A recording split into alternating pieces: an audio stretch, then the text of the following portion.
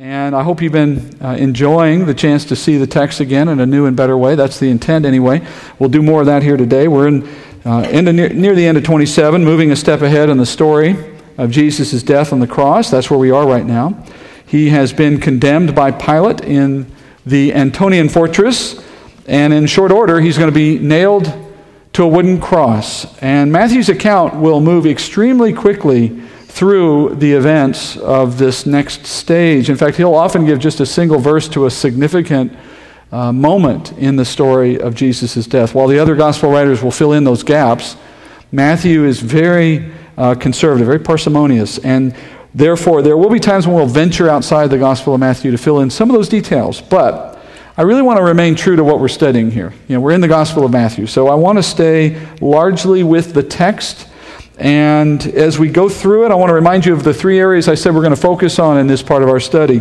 First, we want to understand as best we can what Jesus actually experienced as he goes through this process. And then secondly, I want to help you understand the purpose in it, the meaning of these events, and not just the ultimate one of death on the cross, but in the details too. Why are the things happening the way they're happening? And then finally, we're going to pay close attention to timeline, place and names and so on, details that get the story accurate, because there are a lot of myths, a lot of misconceptions associated with this story, and I want to expose those as we go along. So we want to understand what happened, why it happened, and what didn't happen as far as the myths go. Today we pick up in verse 32.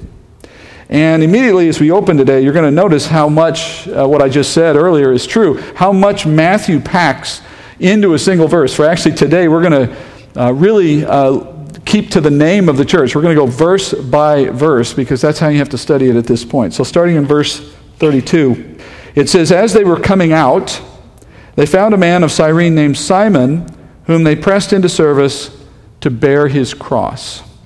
So that's our first verse for the morning. Matthew moves directly from Pilate's condemnation of Jesus in the Antonian fortress to Jesus with his cross headed to his execution site, which was outside the city walls of Jerusalem. Now, this is the only verse that Matthew devotes to the entire journey of Jesus from Pilate to when he's hanging on the cross. This is it. And because he jumps so quickly, I'm going to take a few more minutes here. We're going to slow down and look at this a little more carefully. And first, I want to get you oriented to what's happening physically, that is, in the terms of the land, the movement, and so on. I'm going to put a couple slides up here for you. We're going to start with the outline of the current city. Now, this map's a little small. You'll get a bigger one in a minute, but this is the outline you're seeing there in yellow is the border wall of the city in Jesus' day. And the city that is there now, we call it the Old City of Jerusalem, because around it is the modern city of Jerusalem, which is quite large. But in the Old City of Jerusalem today, there's a version of this. But in Jesus' day, this is the boundary. It's a very small area. Let me kind of orient you to a few of the details. The fortress, the Antonian fortress, is inside these walls at the northern end. In fact, let me just take you through a couple of notable places here. So in the southern end, on the southwest side, is where you found the upper city. This is where Jesus may have conducted the Last Supper. This is where the high priest's house would have been. This is the rich district of the city. And that's where Jesus spent part of the night. Over here is the Temple Mount. That's where the Sanhedrin Council would have met. Jesus was teaching there in the days leading up to his death. Just north of it, against the wall of it, inside the city walls, is the Antonian fortress. So that's where Pilate is. That's where Jesus has spent the last few hours in the early morning of Thursday, the Passover day. And he has now been condemned there. And where he is going next for his execution is outside the city walls, northwest of the city, in a place that is known as either Calvary or Golgotha. Now, the historical path that Jesus took to get there from the Antonian fortress, it doesn't exist anymore, because the city itself has been destroyed and rebuilt multiple times since 2,000 years ago when Jesus was there. So today, if you visit in Jerusalem, you'll know there is a memorial walk that signifies or marks Jesus' travels. We call it the Via Dolorosa, which is in Latin, way of suffering. It roughly retraces Jesus' path. Except if you go walk the Via Dolorosa today, you'll notice that it begins and ends inside the city walls today. And naturally that confuses some people because they know from their Bible that Jesus was, dying outside the city walls. And so they wonder, how is it that the current path lies entirely inside the walls of the old city of Jerusalem? And the reason is because those are not the original walls of Jesus' day. So let me add another couple of lines now to this map. The yellow, as I said, is the walls of Jesus' day. Now, about a decade and a half, about 15 years or so after Jesus died, King Agrippa decided to expand the walls of the city because of the growth of the city. More people were moving in. They couldn't put everybody in the walls, so they expanded the walls. They went up north, and so he added the blue section. So the blue section got added to the city as Jesus would have seen it. Now you notice as soon as he did that, he put the crucifixion site inside the city now. It became part of the walled-in city. Now that was about AD 45, AD 50. And then in AD 70, those walls all came down because the Romans conquered the Jewish revolt, and they took all the walls down to rubble. And those walls, and there were no walls there for quite some period of time. And then in the 1500s, in the 16th century, the Ottoman Empire conquered this region, and they rebuilt the walls. And the Ottoman walls are the ones you see today, and those walls are now in orange. Now you can see in the case of the Ottoman walls, they're not as big as Agrippa's walls, but they're bigger than what was true in Jesus' day. But most importantly, they still encompass the crucifixion site. So today, when you go to the Old City of Jerusalem, and if you walk the Via Dolorosa, when you find yourself entirely inside the walls for the entirety of the walk, it's because of the way the new walls cover the city. And Jesus' death site, the location of his crucifixion, is now marked inside those city walls by a magnificent church that was built by Constantine in the 4th century. So the actual distance that Jesus would have traveled from the Antonian fortress to that crucifixion site, going back to the days of Jesus when the wall was the way it was. Let's zoom back in on that. So there you go again. Those are the walls of Jesus' day. And here's the walk he would have performed. It was roughly 500 meters from beginning to end, about a quarter mile. And given a normal person's walk, that's about a 15-minute walk at worst. Not very long. But given Jesus' debilitated state, following beatings and scourging and sleepless night and all the rest, this is an ordeal. This is a real challenge. And adding to the difficulty that he faced that day, the Romans forced the condemned prisoners to carry their own cross, or at least a part of it, to the crucifixion site. The Romans used any one of about 4 different styles of crosses historically, so we can't be sure which one was used in Jesus' time. But there are a few details in the story. Later on, we'll see one of these details. But these later details start to suggest one of the 4 styles, and particularly the one that we've come to know so commonly, the T-shaped cross that we all now think of when we think of Jesus on the cross. That was likely the one that he was using. And if that was the case, then the prisoner would have only carried the horizontal beam, not the full cross, just the horizontal beam. And here again, this is one of those moments where we can dispel the myth. The movies, of course, and recreations today, you always see people carrying a full cross. That never happened. Okay, that's not how Jesus would have done it. There's no kind of Roman cross that would involve him carrying the full T. At worst, he carried one beam, the horizontal beam, tied to his arm so he wouldn't drop it. That was the way they took it to the crucifixion site. Now, that beam was not especially large, not especially heavy. We're not talking about a telephone pole or something. Maybe a 4x4 is about the size you ought to imagine. Strong enough to support a man's weight, but no more, and therefore light enough to be carried. But Jesus was in no condition to carry anything, much less a 4x4 on his back. And you see evidence of that in the verse I read here, verse 32. In verse 32, we're told that as soon as Jesus picks up his cross and he begins to walk out of the Antonian fortress, he falls. Right away, you notice at the beginning of verse 32, as he was leaving. So right away, the Roman guards realize Jesus cannot make it to the crucifixion site holding this wood. So they conscript a nearby passerby, a man that Matthew says is called Simon from Cyrene. Cyrene is a place in northern Africa. So this would have been a Jewish man living in the diaspora who would have come to Jerusalem specifically for the Passover, which was a requirement for men under Jewish law. So this would have been an annual pilgrimage for him. And like the rest of the crowd in the city that day, he was there to witness the national Passover lamb being killed at the temple at 9 a.m. that morning. That was why he was there, probably. And he just happens to be in the wrong place at the wrong time. Or maybe we should say the right place at the right time.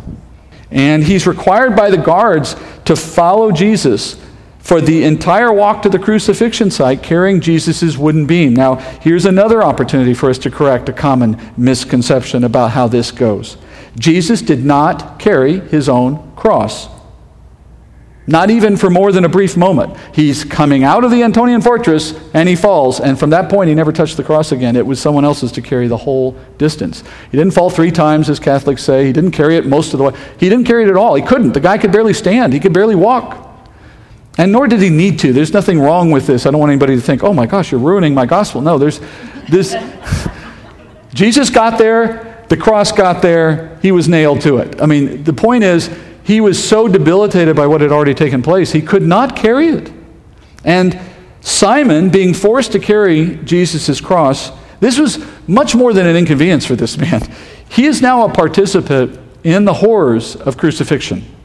He isn't going to be nailed to the cross, obviously, but he still shared in the abuse that Jesus endured on the way there, because an accused, condemned man who was walking to his execution carrying the cross, he had to travel through densely packed, narrow city streets. If you've been to Jerusalem today, the old city today, though it's a different city, it's roughly the same dimension, it has about the same layout, and if you've been there, especially if it's a crowded time, I mean, who knows, today it's probably empty, but the point is, back when people could travel and enjoy normal life, that city would be packed all year long with tourists.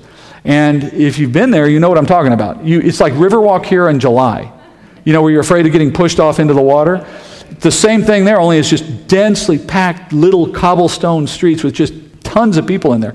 That's how it was at Passover. We know from history that somewhere upwards of 2 million Jews would flood this tiny little area to be a participant in Passover every year. It was jam-packed with people. And in the midst of that, you have someone being pushed through that crowd toward their death. And we know that the tendency, the tradition was that the people who would be there during a moment like this would jeer at the prisoner and hurl insults and abuse and spit on the man and throw rocks and other objects at him and even throw a punch at him if they could when he walked by. I mean, it was just nonstop abuse through this gauntlet of people all the way to the cross. And with the crowds pressing in on Jesus doing this in that tight, chaotic kind of space, anyone who is near Jesus was going to find themselves in the crossfire. Right? The abuse was not intended for Simon, obviously, but when those misdirected rocks or spit or misplaced punches landed on him, they still stung. He still felt it. And the closer that Simon walked with Jesus, the more of that abuse came his way. Now, at the same time, his role gained him a benefit of sorts, a front row seat where he could witness Jesus' personal suffering. Now, Matthew doesn't record any of the details of the journey beyond what we just read, but the other gospel writers give us a little more. And in notable case, one specific moment, there's a moment in John and in Luke's gospel where they're telling us that there's these women who are following along, wailing and lamenting for Jesus' circumstances. And we know from history that these women were not actually wailing for Jesus out of any true concern for him. In fact, they probably didn't even know who he was. They're professional mourners. Because in Jewish culture, it was considered dishonorable for someone to go to their death without anyone mourning. And the more someone mourned for you, the more that was honoring to you. And of course, when someone's condemned to die and they're being executed, they're typically not the kind of person with a lot of friends and a large following, right? These aren't people that have their family in town. So they're often alone through that experience. And so it became it gave rise to this role of professional mourner. These women who would just follow along and wail hypocritically. I mean, they're not truly upset. But it was a way of honoring this person, and then their hope was that the family members might compensate them. It's sort of like the guy or the lady who, when you stop at a street light, washes your windows on your car without asking, and they're doing it because they're hoping you might be grateful enough to pay them a little bit for it. It's the same idea. And Jesus sees these women mourning for him. He hears that And he knows why they're doing it, and he knows they're not going to get paid. So he offers them compensation of sorts in another form, in the form of advice. And in Luke 23:27, we hear this. Following Jesus was a large crowd of people and of women who were mourning and lamenting him. But Jesus turned to them and said, "Daughters of Jerusalem, stop weeping for me. Weep for yourselves and for your children. For behold, the days are coming when they will say, 'Blessed are the barren and the wombs that never bore and the breasts that never nursed.' Then they will begin to say to the mountains, 'Fall on us,' and to the hills, 'Cover us.'" He's offering them a prophecy concerning what was coming for the city of Jerusalem and those who lived in it. It's a judgment from God. He says, save your crying for your own kids, because there's a day coming when that's going to be your experience. It's the judgment God brought to Israel, to the people of Israel, to Jerusalem specifically, because they rejected their Messiah. And it came in AD 70 as promised by the Romans. In fact, the stories we have from Josephus of that event are horrific. There was a moment, they were sieged for a couple of years by the Romans, so they couldn't get food in. You're in a captive walled city with no way to get food in. After a while, all the animals are gone, all the grain's gone. Then they start eating the rats and the cats and the dogs. Those are gone. And there, in the stories that are told, there was a point where women would eat their afterbirth or even the children. And it's horrible to think about, right? But it shows the desperation that city endured toward its very end. And then the Romans get through the wall, they kill everybody mostly, from what we are told. That's the judgment that was coming, and Jesus says to them, in a compassionate way, a warning, obviously, helping them know that there was something coming. He warns them, go to the mountains, and he's giving them some advice that's helpful, of concern for them. Imagine that. He is shredded, dying, and about to be nailed to a cross, and his concern is ultimately for them. And so here's Simon, following closely behind Jesus, and he's experiencing moments like this with Jesus, because he's with Jesus, because he's in that role. And I suspect there might have been other things that aren't recorded in the Gospels, other moments of comment, other moments of Jesus doing something. At the very least, he witnessed this man handling unbearable circumstances in a very unexpected way. And in particular, he notices what Jesus does not do. And by that I mean this. Normally a convicted, condemned criminal headed to the cross, being abused in this way by the crowd constantly, hit by things, spit on, and so on. This man is typically in no mood to be kind to anyone for any reason. In fact, the stories are that they often would respond to those insults by screaming obscenities back at the crowd. I mean, who could blame them, really? They know where they're going. They know what's about to happen. They're in pain, and they just hate everything at that point and everyone. And Jesus is not doing this. Jesus is reacting so differently. He's showing concern for women who are pretending to mourn for him. This is bizarre. It must have puzzled Simon to no end. And he's not uttering any insults. He's not saying hardly anything at all. He's not crying. He's not cursing. He's accepting the abuse willingly. And as we studied a few weeks back, that kind of willing acceptance, it just would have made an impression on Simon. So here's the thing. Here's the thing you have to understand about Simon's situation. If Simon walks closely with Jesus, then he will see and he will hear remarkable things. But if he stays close to Jesus, he's also going to endure more abuse, right?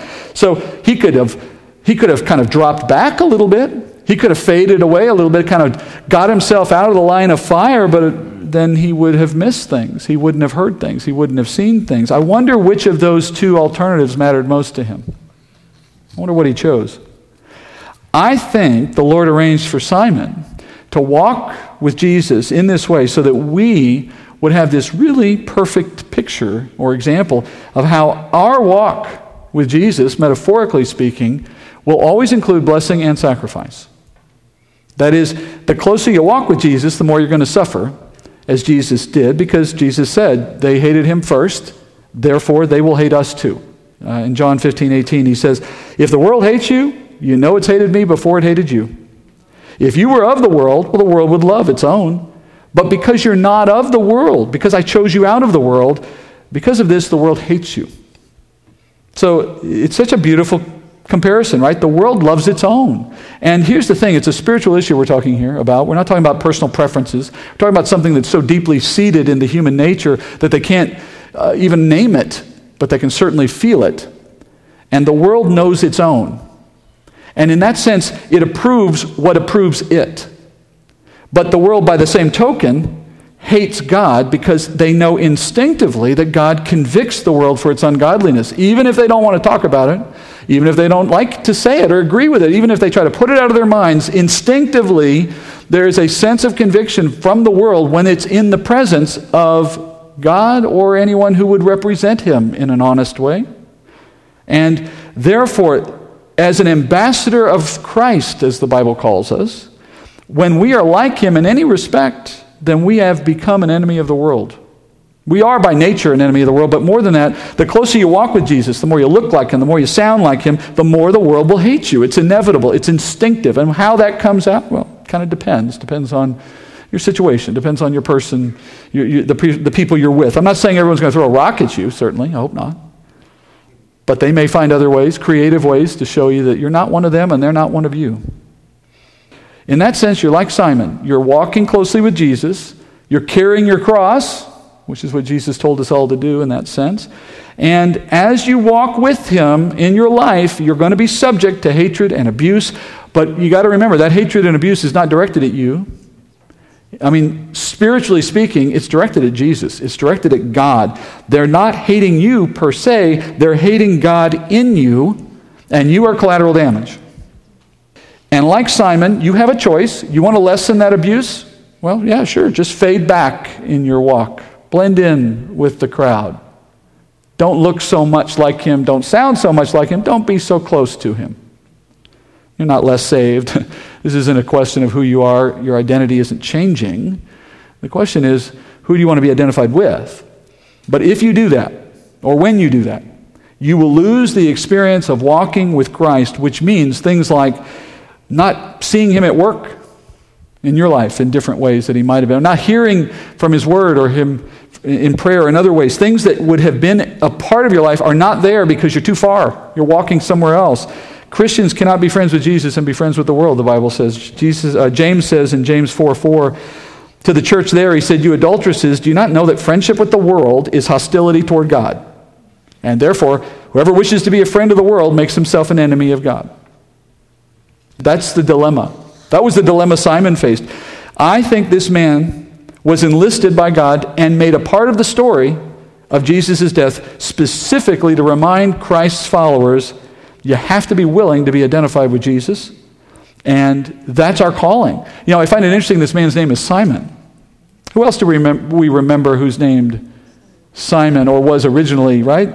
The chief apostle, Peter, who was originally Simon, before Jesus gave him his new name. So on this day you have one Simon who is present following Jesus to the cross, and another Simon, the rock, who is notably absent, AWOL. I wonder if this would have happened. I think it's reasonable. It's an assumption, but I think it's reasonable. Had Peter been present with Jesus that day and following him closely as he was earlier that night, might not he have been the one that they enlisted to carry the cross? Wouldn't the Romans have just picked his associate? You're here with him, you carry it for him. Wouldn't that have been the Simon that followed Jesus maybe? After all, that was the Simon that Jesus said would be responsible for leading the early church. He would set the example for everyone. Later he'll tell them, feed my sheep. This is the man that God wanted to shepherd at the very earliest days of the church. He's the rock upon which Jesus started building his church. And yet, where was Simon Peter now? He's hiding. And you remember why he's hiding, right? He's trying to avoid the abuse. He's trying to stay far enough away that the rocks and the spit and whatever else might come isn't falling on him. And so another Simon took his place. And I find that to be a very interesting footnote, because it reminded me, if you won't walk with Jesus, if we won't serve Jesus, you know what? He'll find someone else. Because see, the thing you have to remember is when you don't walk with Jesus, he's not losing out on that. It's not like he is suffering because you didn't walk with him. He gets everything done. Do you realize that you do nothing for God, and the same number of people show up in heaven, the same number of dollars are given to the church, the same number of hours are given in volunteer, the same number of everything. There is nothing God needs you for. If he did, he wouldn't be God, right? He is offering us an opportunity to do something with him. So if we don't walk with Jesus, we lose out. He doesn't lose out. He finds another Simon. But you miss marvelous, amazing, and sometimes challenging things that you can experience because you're near him when he's doing work, when he's moving. And I realize I'm pushing this analogy maybe further than you'd like. I don't know. But I'm telling you, I know it from my own experience. I worked for almost a decade as an active duty military officer. And then I moved into working in the civilian world in various positions in biotech and then in financial services, corporate America, and so on and so forth. I got this nice, diverse background of things I was doing. And it came to be apparent to me that my walk with Christ required that stuff move out of the way so that new things could take their place with whatever consequences came from that, whatever that needed to be. And in the moments that you face like that in your life, you make choices for what your next phase of life is going to look like. And in my case, looking back, I wouldn't trade this for the world. I have the best job in the world. I mean, I get paid to do this. This is amazing. But more than that, I have changed. I'm a different guy. I think differently. I live differently. I have different experiences. I have different friends. I've gone all over the world teaching. I've done and seen and been a part of things I never would have had a chance to be a part of. Why? Because I had something God needed? No. I'm just a mouth. I'm just a person. He can speak through, my wife reminds me, if he can speak through a donkey, you're really not all that, are you? So it's just that I followed. I just walked. I just went. And I hope I'm staying close. I mean, that's the intent. You don't know what you're missing when you drift back and fade into the crowd and become part of the world out of whatever reasons you have and let Jesus walk on ahead of you, that you just don't realize what you're missing. And here's one final thought, and then we're moving on. When Simon followed Jesus, he suffered along the way, but you know what he didn't suffer? He didn't suffer death. When they got to the point where Jesus was to be nailed to that cross, Simon was set free. He was allowed to go. Jesus stayed behind. Jesus got nailed to the cross. And that reminds you that your walking with Jesus doesn't require that you make that sacrifice. That one's been made once and for all. There is no need to repeat that sacrifice. Christ is not asking you to walk with him because you have something to make up for, something to pay back, something you have to complete in order to be approved by God. No, that's by faith alone. Simon was set free when Christ reached the cross, the point of his execution. So will you be when you accept that in your place. He's just asking you to walk on the way. Moving on. Jesus makes his way to the execution site, Simon following, verse 33. And when they came to a place called Golgotha, which means place of a skull, and I know that's awkward, but we're stopping there, halfway through a sentence, but this is another of those single verses with a bit to go on. Let's just look at this for a second. This gets us back to talking a little bit about what happens at the crucifixion. Now, a couple of weeks ago, we looked at the scourging. I want to give you a bit of an understanding of what it was like for Jesus at this moment in the point of going to the cross. Clearly, I don't want to belabor this. We're just going to know enough to understand his suffering. And as Jesus reaches this place, now go back to the map for a minute, you'll notice the execution site is relatively close to the wall. And in fact, it was probably only a few yards. He probably just saw it as soon as he got out the gate, and there it is. The name for this place in Aramaic is Golgotha. Matthew translates it for us here, a place of a skull. It refers to the fact that Romans executed a lot of people here. So there was a lot of skulls around. There was a lot of dead people in this particular place. And prisoners, when they carried their horizontal beam to this point, then the rest of the crucifixion would kick in as they reached the actual place of their death. And in typical Roman fashion, this happened efficiently and quickly and brutally. So the first thing they did is they just pushed the guy to the ground, knocked him over. He had been carrying his beam. Now, Jesus wasn't, but they laid him on the beam, and his arms are immediately nailed to the outstretched, on the beam itself. They're nailed through the wrists. Now, in John's gospel, there's a moment after the crucifixion and resurrection when he appears to Thomas, and he talks about them inspecting the wounds. He says, "Look at my hands," he says. But in Greek, the word for hand meant everything from the wrist up. So it's not definitive in that respect. You can't say he said hand, that means palm. No, it could be anywhere on the hand. And we know, anatomically speaking, you cannot hold somebody's weight through the palm. It would rip through if they even tried to support their weight. It had to be through the wrists where there's a structure to hold the body up. So he would have been nailed through there. As the nails penetrate the wrist, they would sever ligaments and nerves, which would cause tremendous shooting pain as the nerves are hit, and involuntary contractions of the fingers in the hands. Then, now that the prisoner's nailed there, now the beam is lifted up into place on the vertical beam, which is usually already in place in the ground, kind of permanently so. And as the prisoner is lifted by his arms outstretched, nailed to this horizontal beam, the weight of the body hanging from that position would have put tremendous stress on the shoulders, such that one or both would have been dislocated instantly as the body is raised up. Now, when I was in college, I did a little wrestling at one point, and I had one of my shoulders dislocated in the process of that. And I'll tell you, even to this day, I don't think I've ever had as much pain as that injury for the moment that it's just unbelievable pain to have your shoulder pushed out of joint. And that intense pain by itself is bad enough. Now you got yourself nailed and hanging from nails. The whole thing just becomes one intense experience of pain. Once that beam is up and attached, then the man's feet are nailed to the vertical beam, one on top of another through the back of the heel, and they would position the legs up so that the knees are very bent.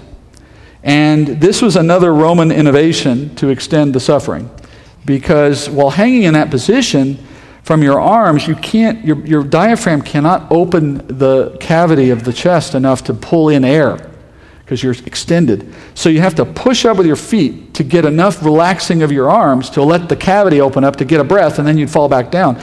And so this back and forth was how men would breathe in that position, which just made the whole thing worse, because every time you pull or push on your legs or your arms, everything was all that much more painful.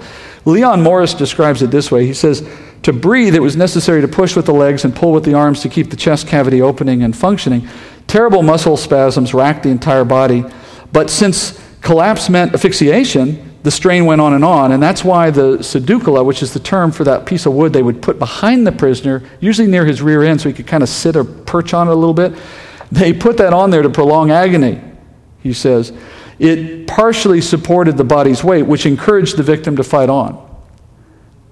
So according to Mark, Jesus is put in this position with all that I just described on the cross at the third Roman hour, which on our clock is about 9 a.m., exactly 9 a.m. This is the first of 3 divisions of time that we're going to look at through the course of the rest of this day. We're not going to get into more of it today. Next week we will. But the divisions are 9 to noon, noon to 3, and 3 to 6. Within each of these, specific things are happening that are distinct and important, and we'll look at it in that way, one at a time. From 9 a.m. till noon, that's Jesus starting his hanging on the cross. And in this period of time, he suffers what has often been described the wrath of men, or the sin of mankind. By that we mean this. The sinful men put Jesus on the cross. Sinful people, sinful men are tormenting him as he hangs. He is experiencing the consequences of sin.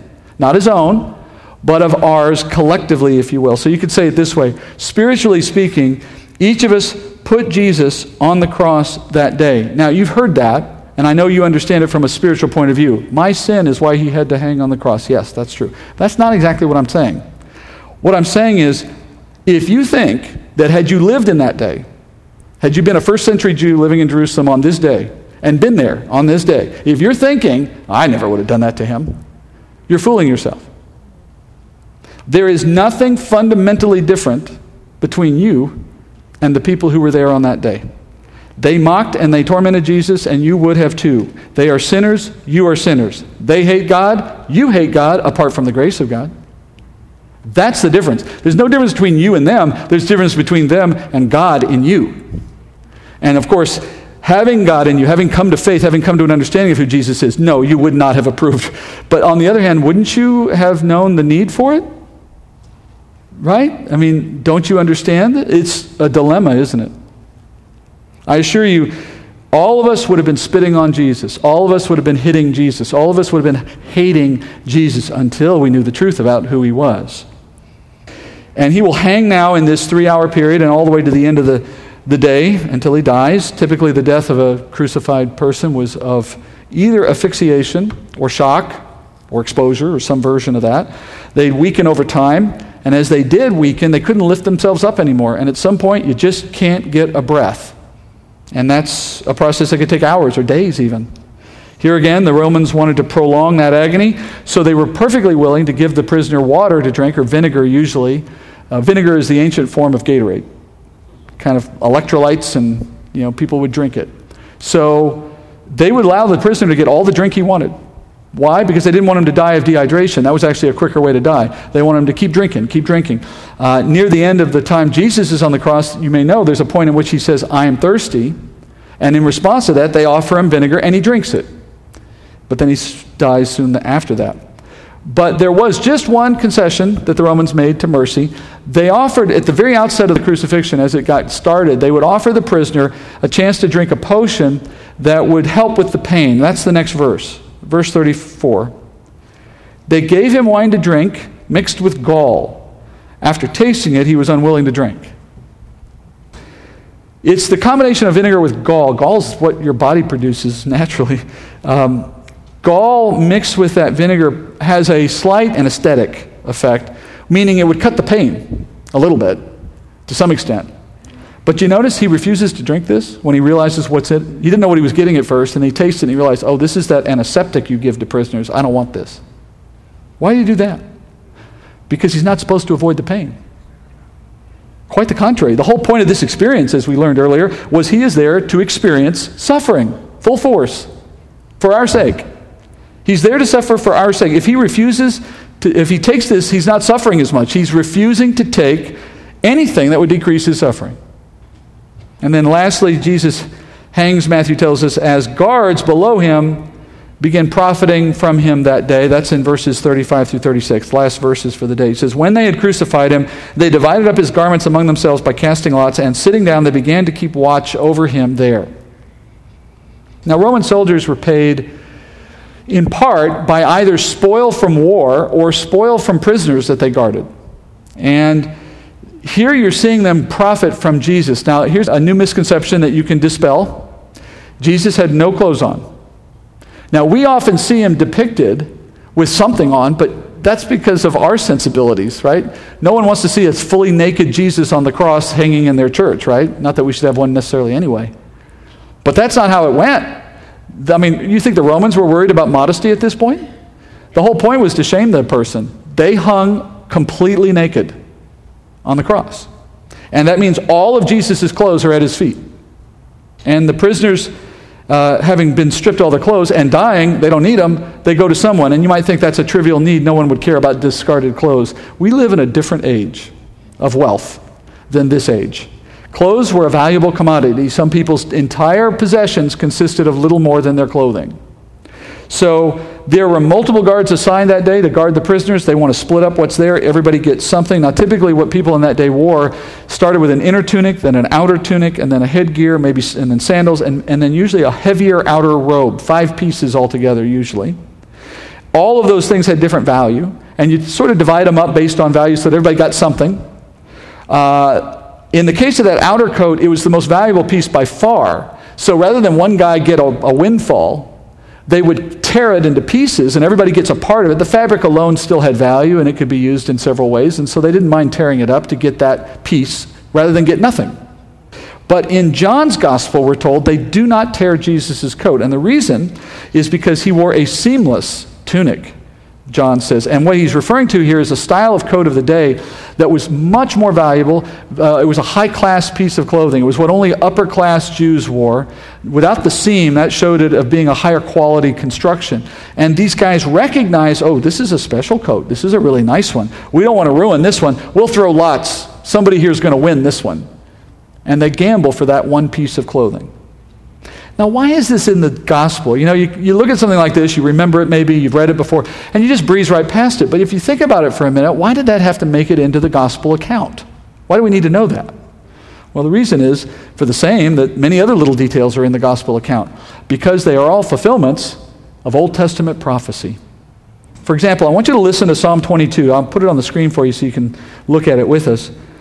Psalm 22, verse 11 is where we're going to start. This is written by David, and it's speaking as if Jesus were the one talking about himself.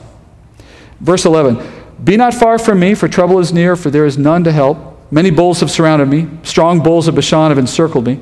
They open their mouth at me as a ravening and roaring lion. I am poured out like water, and all my bones are out of joint. My heart is like wax, it is melted within me. My strength is dried up like a potsherd, and my tongue cleaves to my jaws, and you lay me in the dust of death. For dogs have surrounded me, a band of evildoers has encompassed me. They pierced my hands and my feet. I count all my bones. They look, they stare at me. They divide my garments among them, and for my clothing they cast lots. So here's David describing what is obviously the experience of Jesus on the cross. But the thing to remember is David wrote this centuries before crucifixion had been invented.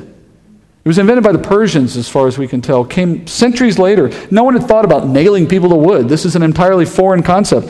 And yet here he is writing about the experience, very clearly so, which tells us God gave David this preview, a prophecy about Jesus' ministry. And just look at it briefly here with me. Verse 11, Jesus said, there's none to help me. Now, of course, we know Jesus had no allies there. I mean, he had a few women, he had John, but he didn't have anybody who could do anything. Nobody could help him. He's alone in that respect. Verse 12, many bulls of Bashan surround him. And that's a reference to the Roman soldiers and also to the crowd to an extent. The Bashan bull was often a picture in Scripture of a powerful warrior or enemy, particularly enemies, and therefore it's an apt description of Rome, the most powerful enemy of the day. And you notice he says they opened their mouths at Jesus, roaring at him like lions. That's referring to the insults and the jeers and what he heard from the crowd as he walked through the crowd. He felt, he said, as if his life was being poured out of his body as he was scourged and beaten and then nailed to the cross. Verse 14, his bones are out of joint. That's a reference to his shoulders going out of joint when he gets lifted up on the cross. It says here that his heart is melting like wax. It's a sense of his heart weakening, his life going out of him as he dies slowly by loss of blood and stress. His strength is sapped. His mouth is dry. His tongue sticks to his mouth. That's the kind of experience anyone had in that moment. Perfect description of crucifixion. Then he says dogs surround him. One question, a lot of you all know the answer. What is the Gentile meaning of dog? I'm sorry, what is the Jewish meaning of dog? I just gave you the answer. I did that for the rest of you who didn't know. Trying to be helpful. Yeah, Jews called Gentiles dogs. Well, what are surrounding Jesus when he's on the cross? The Gentile Roman soldiers, the dogs. And he calls them also a band of evildoers. They're the ones who nailed him to the cross. Notice verse 16, the same ones who are around him are the ones who nailed his hands and feet, the Roman soldiers. And it's those same ones that he says in verse 17 and 18 that ultimately cast lots for his clothing. I mean, there's the detail. Why is it there? Why is all of this there? Because that's how God reveals himself.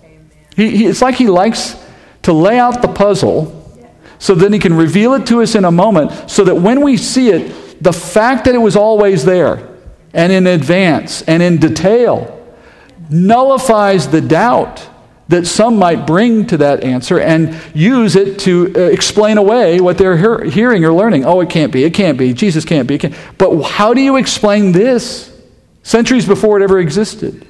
It's got to be God. And is it just chance? Is it just coincidence that Jesus' experience perfectly matches what God said centuries earlier? Look, if you believe that, it takes more faith for me to believe that is coincidence than to believe that's what God did. Right? He loves to work this way. And if you think back once more to Simon the Cyrene, God used moments like this, I think, for Simon. In Mark's gospel, when he tells us about Simon, he also mentions in passing that he was the father of a man named Rufus. Now, it's odd in a way that Mark, in the middle of this account, would suddenly do that little parenthetical comment, oh, by the way, Simon is the father of Rufus. It would suggest that Mark knew that his Roman readers, because he wrote to the Romans, that he knew his Roman readers would recognize the name. And he wanted the reader to understand the Rufus you know is the son of this man Simon who had to follow Jesus. And then later in Paul's letter to the church in Rome, the book we call Romans, in chapter 16, Paul mentions that there's a Rufus in Rome, and he says, greet Rufus. It would seem as though what Simon experienced on that walk with Jesus directly led to his appreciation that Jesus was the Messiah, and that he taught his kids. And his kids then later became part of the church in Rome. I wonder if it was the things that he saw and he heard that day that reminded him perhaps of Psalm 22 or of Isaiah 53, of those passages that are so clearly a description of this moment. Somehow he came to realize this isn't just an ordinary guy dying. I didn't just get stuck behind some Yahoo that's going to the cross. I'm behind the promised one of Israel, and this is what they've been talking about all that time in the Scriptures. Friends, that's why details matter. If you think I kind of geek out too much on some of this stuff, friends, this is why I think it matters. We study this kind of stuff at this level of detail because that's how faith comes. Faith comes by hearing, hearing by the word of Christ. And not just in the simple sense that He died on a cross to save you from your sin. Whosoever believes, etc. That's true too. Of course, God can use everything. But for many people, it comes because they see the dots connected in little details that explain to them God at work. And when you see it that way, I'll tell you, it's powerful. You can't walk away from it. You can't talk it out of your head. You can't say it's just coincidence. You either have to believe it or you have to work hard to deny it. That's why details matter. And for those of us who are following Jesus already and know him already, I think these details are helpful because they help build our confidence and our trust in the Word of God. And I hope that's what you're learning as we go through this together, at least in part. Let's go to prayer. Heavenly Father, I thank you for your Word and for its trustworthiness and for the details that you've given so that we would know it to be true, Father. Thank you for that. And thank you, Father, for revealing the meaning of it to us as we devote ourselves to it. And thank you for men like Simon, Father. We're so much like him, Father, as I reflect on how you have worked in my life and in the lives of others, Father. Simon didn't ask to be in that position. He didn't apply to walk behind Jesus. He didn't choose to be in that moment, Father. You put him there. You conscripted him to do that. And next thing you know, Father, he's following the Messiah, not only literally, but in his heart. And I thank you, Father, that you can do that with anyone at any time. We can be in the wrong place at the wrong time, and you make it the right place at the right time. And I ask, Father, that for anyone here who is hearing for the first time the story of Jesus in a way that shows them the truth of it, I pray, Father, you'll move their heart today. Move them to know that Jesus is the promised one, the Messiah, who died for them, and that if they accept his death on the cross in their own place, they may receive eternal life. And Father, for all of us who know this to be true now already, my call, my heart, my request, Father, is that you'd help us to walk with Jesus in a visible way, without fear, without worry, knowing that things will come, but Father, knowing it's in your plan, and ultimately, Father, knowing that glory awaits. And I thank you for the privilege that it is to follow a Lord who did so much for us. We pray this in Jesus' name. Amen.